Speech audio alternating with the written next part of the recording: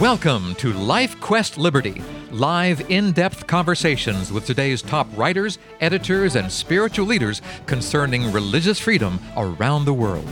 On today's broadcast, we'll examine local and international factors that may be impacting your right to worship and obey God as your conscience dictates. I'm your Life Quest Liberty host, Charles Mills. My guest today has spent a great deal of her professional life interacting with people of the Islamic faith. Events in this world, especially since 9/11, have thrust Muslims into the limelight for better or for worse. Many perceive them as the enemy. Others, like Judith Dietrich Whitehouse, perceive them as simply friends. I've asked Judy to join us today to talk about Muslims and how we as Americans and as Christians should perceive them. Judy, tell us a little bit about yourself. How did you become so interconnected with the Muslim world?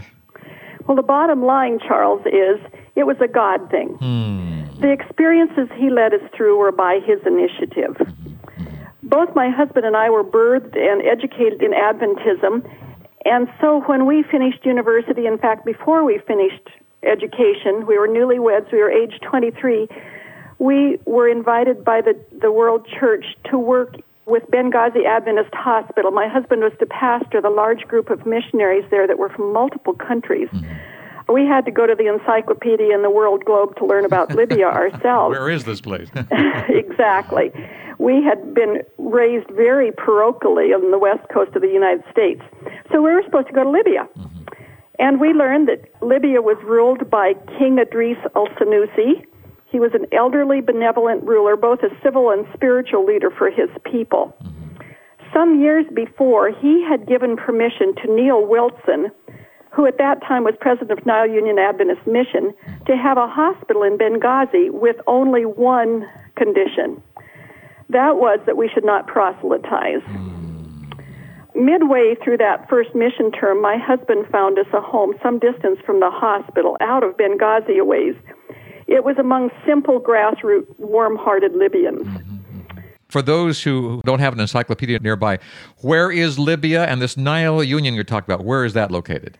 Nile Union at that time was based in Cairo, and it covered several of the North African countries. So Neil Wilson was president of the Union there in Cairo. He had gone to Tobruk, which was where the palace of King Idris was, and asked for permission to have a Seventh-day Adventist hospital in his country. Of course, we all still know that Libya is pretty much 100% Muslim, and Neil Wilson had the godliness and foresight as he approached King Idris's throne to recite the opening surah of the Quran, which is a beautiful, worshipful prayer that could be on any of our tongues any day of the week. And that so impressed King Idris that he indeed lengthened the assigned appointment time and talked to him at length, and eventually concluded the conversation saying, yes, you can have your hospital, and you indeed are a child of God. I like that. So we are talking about Northern Africa here. We're talking about Libya. Northern Africa. Northern Libya, of course, is just to the west of Egypt on the Mediterranean. Yes, okay.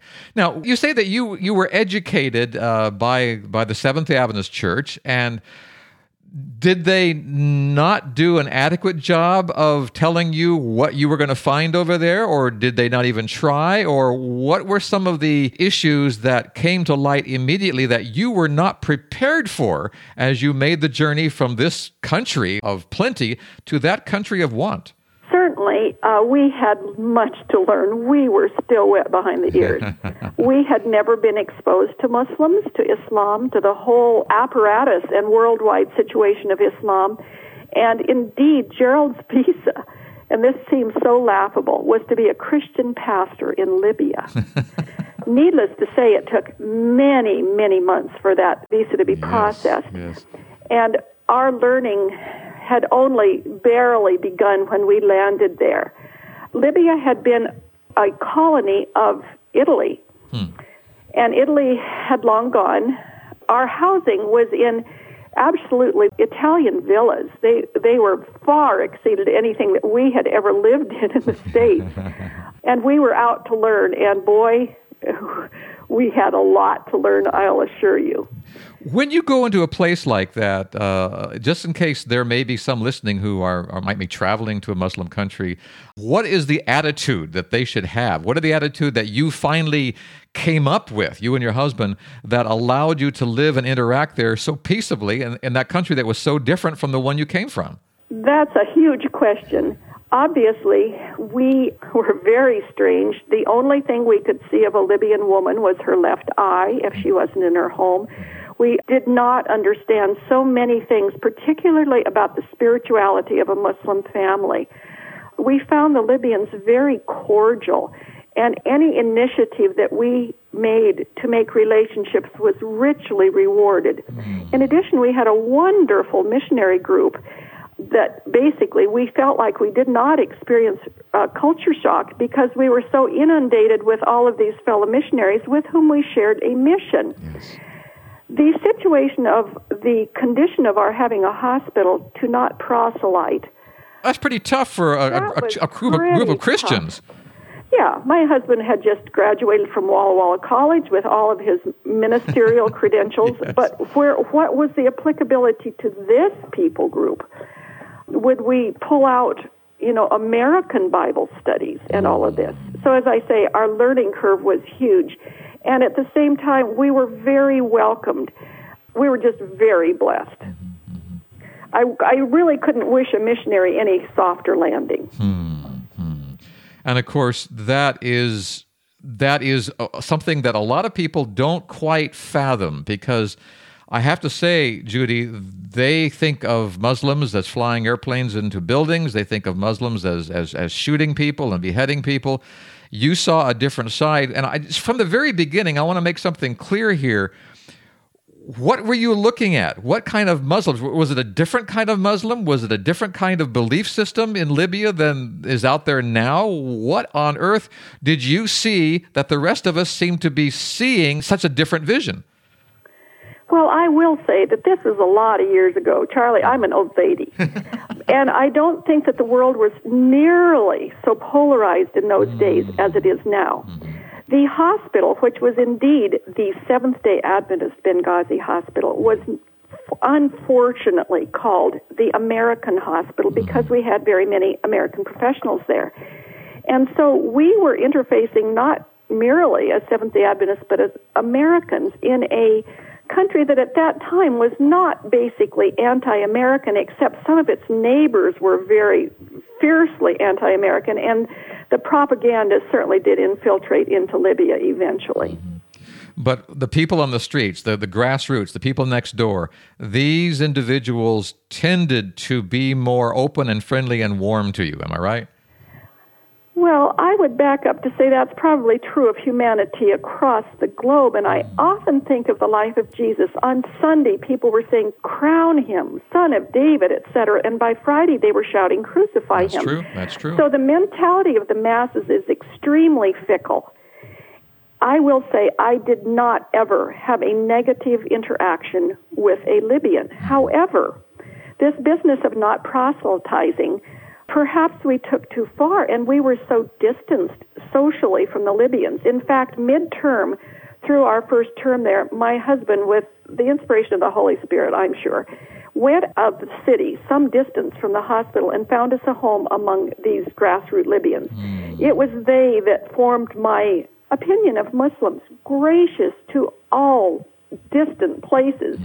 And, just people that you found it very easy to love. Although, of course, our lifestyle and our religion and even my dress was very different than theirs, but they were warm-hearted, genuine neighbors.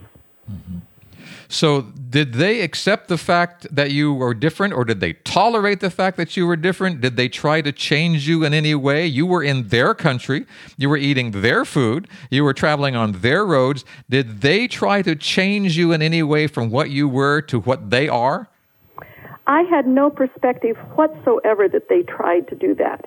I think that our very foreignness out in this basically Bedouin area certainly raised suspicions of some people, although I do not believe that was true of our neighbors. I had one friend especially, Fatima was her name. She would bring me home-baked bread. If you can imagine, this bread had been baked on a half of a 55-gallon barrel that someone had plastered and cemented the inside. Then she would build a fire in the middle of that, and the cement would become hot, and she would plaster this flatbread against the edges of this very sooty half of a barrel, and that would be the fresh bread she would bring me. She came often, and I will admit, sadly, my Arabic skills were very insufficient. But nonetheless, the language of the Brotherhood of Humanity says a whole lot. Because, we have Muslims coming into our country, and what do we want them to do? We want them to change and become just like us. I was just wondering if that was happening when you went to their country. I did not sense that. I believe I was respected as a person from a different culture, but not inferior, not to be hated. I was accepted as a human being by those neighbors. Well, and I was also, in some ways, because of our connection with the hospital, seen as someone to help their people. Yes, of course. I have a brief story.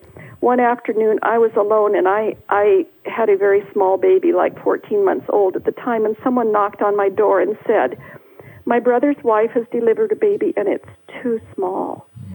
And I said, he must have spoken English, and I said, "I don't have any way to help you right now, but the minute my husband gets home in a couple hours, I will send him, and he can take you to the hospital."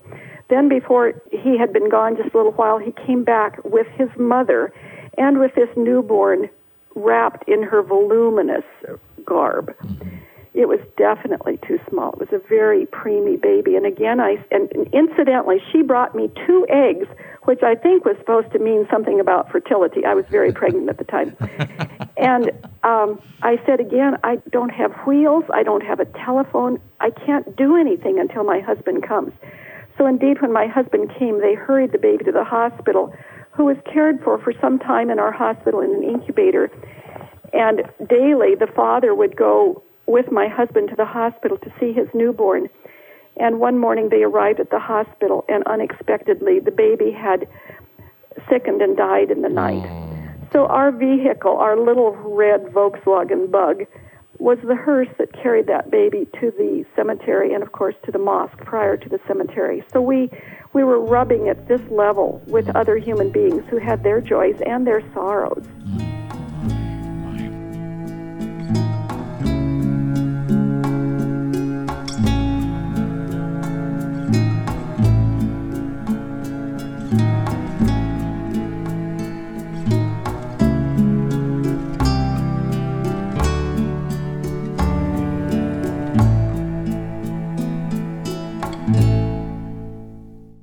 We're talking with Judy Dietrich Whitehouse. She is very knowledgeable about the Muslim faith and the Islamic faith, I should say, and the Muslim people who believe in the Islamic faith.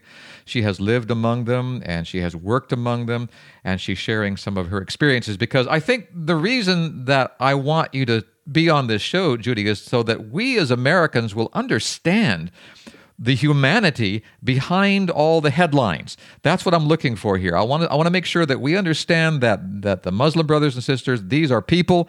They have sorrows, they have joys, they are very much like us, and we need to learn how to accept them and live with them. Now, let's move on. In your story, you lived in Libya for a while. Where else did you live in that area, and what other experiences may you share with us today? Well, first of all, I'd like to remain in Libya a bit. Yes. While we were there, the government was changed. There was a coup that deposed King Idris, and the new government, the military government, took over. With that change of government, the hospital was nationalized. And that was a really tragic jumpstart to our interest in the peoples of the Middle East.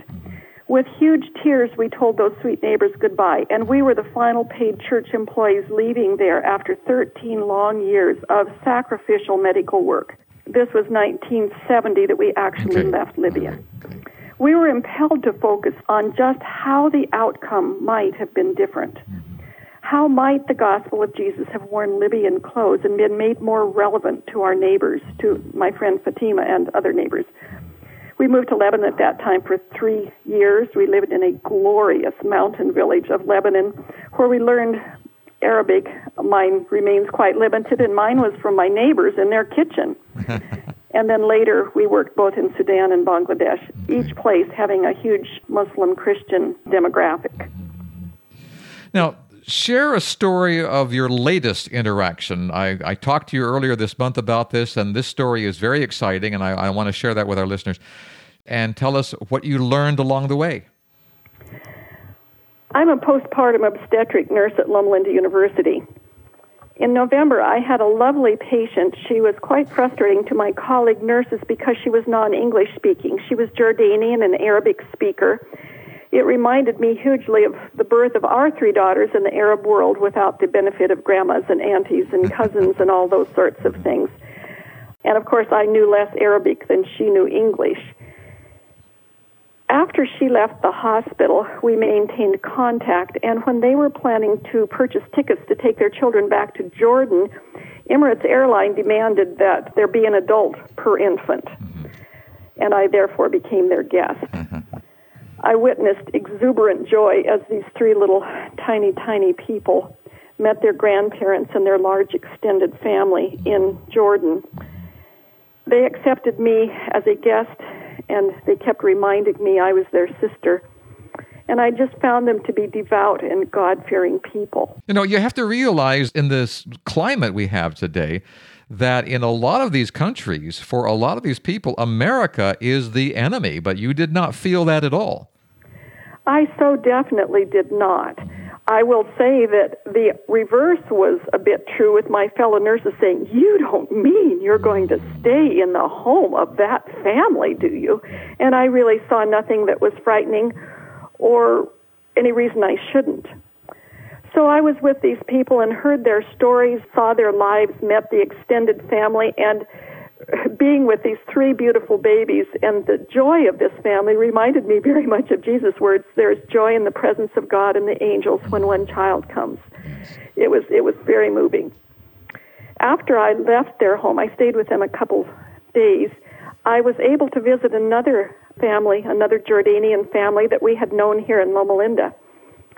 This family are the family of a man who studied to be a doctor of physical therapy here and now teaches at Heshemite University in Amman. During their stay here, in fact, he had studied 1 year and then gone back to the Middle East to bring his family, and his wife and children had just arrived when 9/11 happened.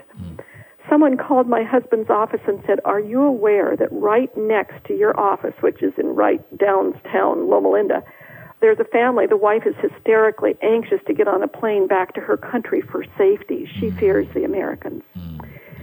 So I went and we became friends, and through the remainder of their 5 years here, we interacted. We were sometimes in their home to break the fast after Ramadan, and certainly they were in our home. And when they finished here, we were invited to the large gathering, predominantly their Muslim friends that celebrated his graduation. I really must admire these people. They've told me about some of their past history. These are Palestinians that, of course, had to change their family's location and cannot go back to the areas on West Bank where they grew up. But the peace and godliness exuded by these people, I believe, is of God himself. Now, you mentioned that your fellow nurses were just, beside themselves, could not believe that you would want to interact with these people and stay in their houses.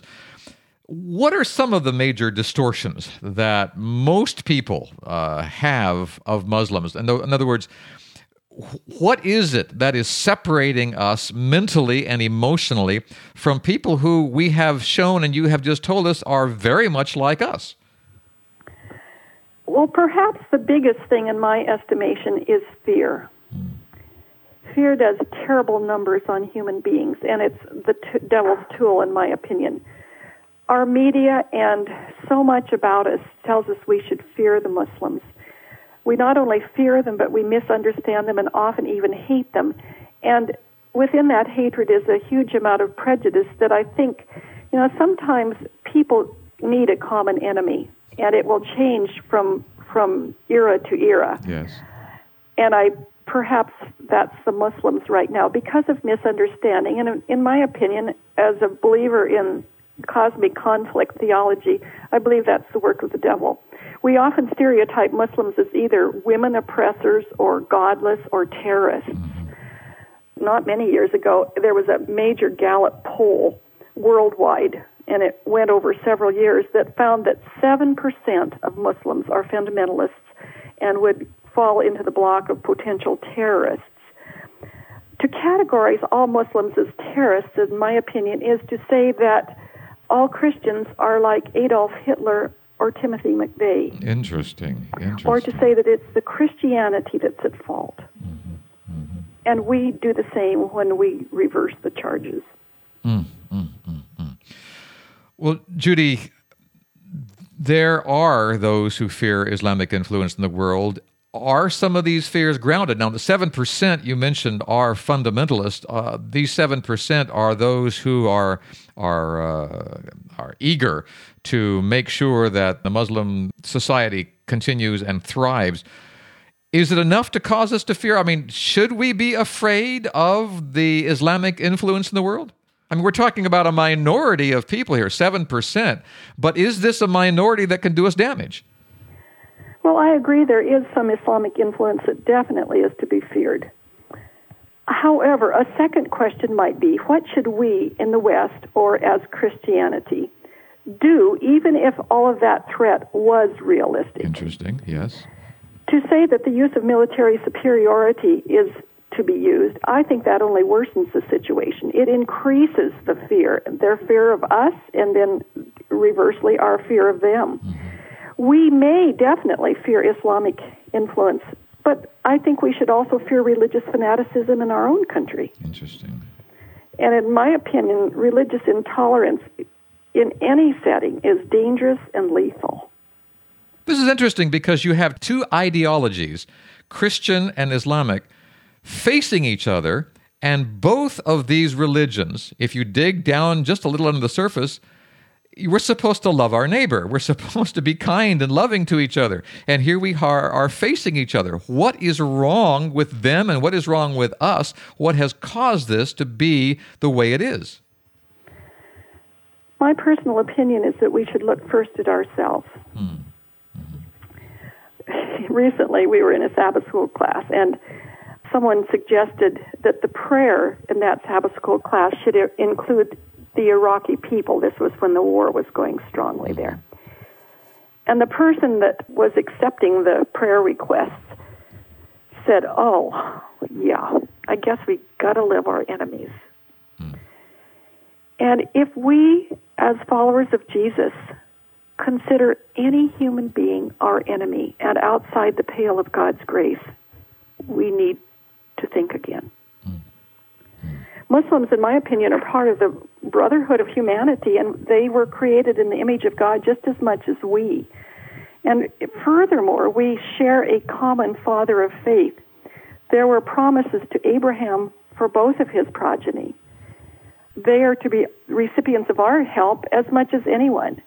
And in my opinion, they deserve a congenial witness to the gospel. And to deny them such a witness is to say that we're really not God's children ourselves. And of course, I mean, if we look historically, and certainly what the media says and the polarization of our world today, Satan has distanced people from each other. In fact, from the Muslims' perspective, Christianity is distinctly inferior. Perhaps better than we, they can see the sinkholes in our culture and in our countries. And, you know, we say, well, but we import everything to the world. Everybody needs America. Well, we also import Hollywood. And although they may be tantalized by them, they disrespect the West and therefore Christianity as the source of those. So our starting point with Muslims certainly is very different than our perhaps American neighbor next door. Do you make it clear, should we make it clear in our interaction with Muslims, that Hollywood does not necessarily represent us as America and certainly not us as Christians? Have you had opportunity to say just that? It's fine to define ourselves that way. However, our actions so often speak so loudly they can't hear what we're saying. You know, words are words, but behavior is what is watched. And believe you me, we are watched. Living in Loma Linda, it is a huge international community, and believe you me, we Adventists are very watched. My Afghani friend regularly tells me, so-and-so is an Adventist. He's a good Adventist, or something to the contrary. Yes, yes. So our actions really need to be the telling part of our witness. Our actions should be more powerful and more obvious than our words. Is that what I hear you saying? Well, absolutely. And, I myself, although I claim God is my Lord, I may not have the option to change Hollywood and to, make liquor unavailable in my country and so forth. So all I have to do in my little spot on the planet is to live my life and relate to my Muslim friends as children of God. I cannot single-handedly defend either Christendom's history or things that go on in my Western country, and we must always realize that the West in the Muslim world is seen as Christianity. Well, you have opened our eyes today, Judy, to some realities here that a lot of people may be missing. And I know from knowing you that you care a great deal about the people you're talking about, the people with whom you live and work. I wish I could take everyone that I know and just put them in a small house near a Bedouin village in Libya or in Lebanon or in Jordan and just let them live there for 6 months or so and get to know the people there. I think it'll change some attitudes. Have you found that to be true? I would think that would be very true. Yeah, all right. Our guest today has been Judith Dietrich Whitehouse. She is let me get this right, you are a postpartum obstetric nurse at Loma Linda University Medical Center in California. Is that right? That's correct. Okay. And she and her husband have traveled and lived in Muslim countries in the past, and I enjoyed talking with her on this topic because we as Americans, we need to just sort of look beyond ourselves. We need to look beyond our little tight-knit groups and our Facebook pages, and we need to just open our eyes a little bit to the reality of the people living in this world and understand that, no, we don't need a common enemy. We do need common friends, and they're out there waiting for us, just waiting for us, to give them the opportunity to be the friends that they want and that they need and that we need as well. Judy, thank you very much for being with us today. I appreciate it.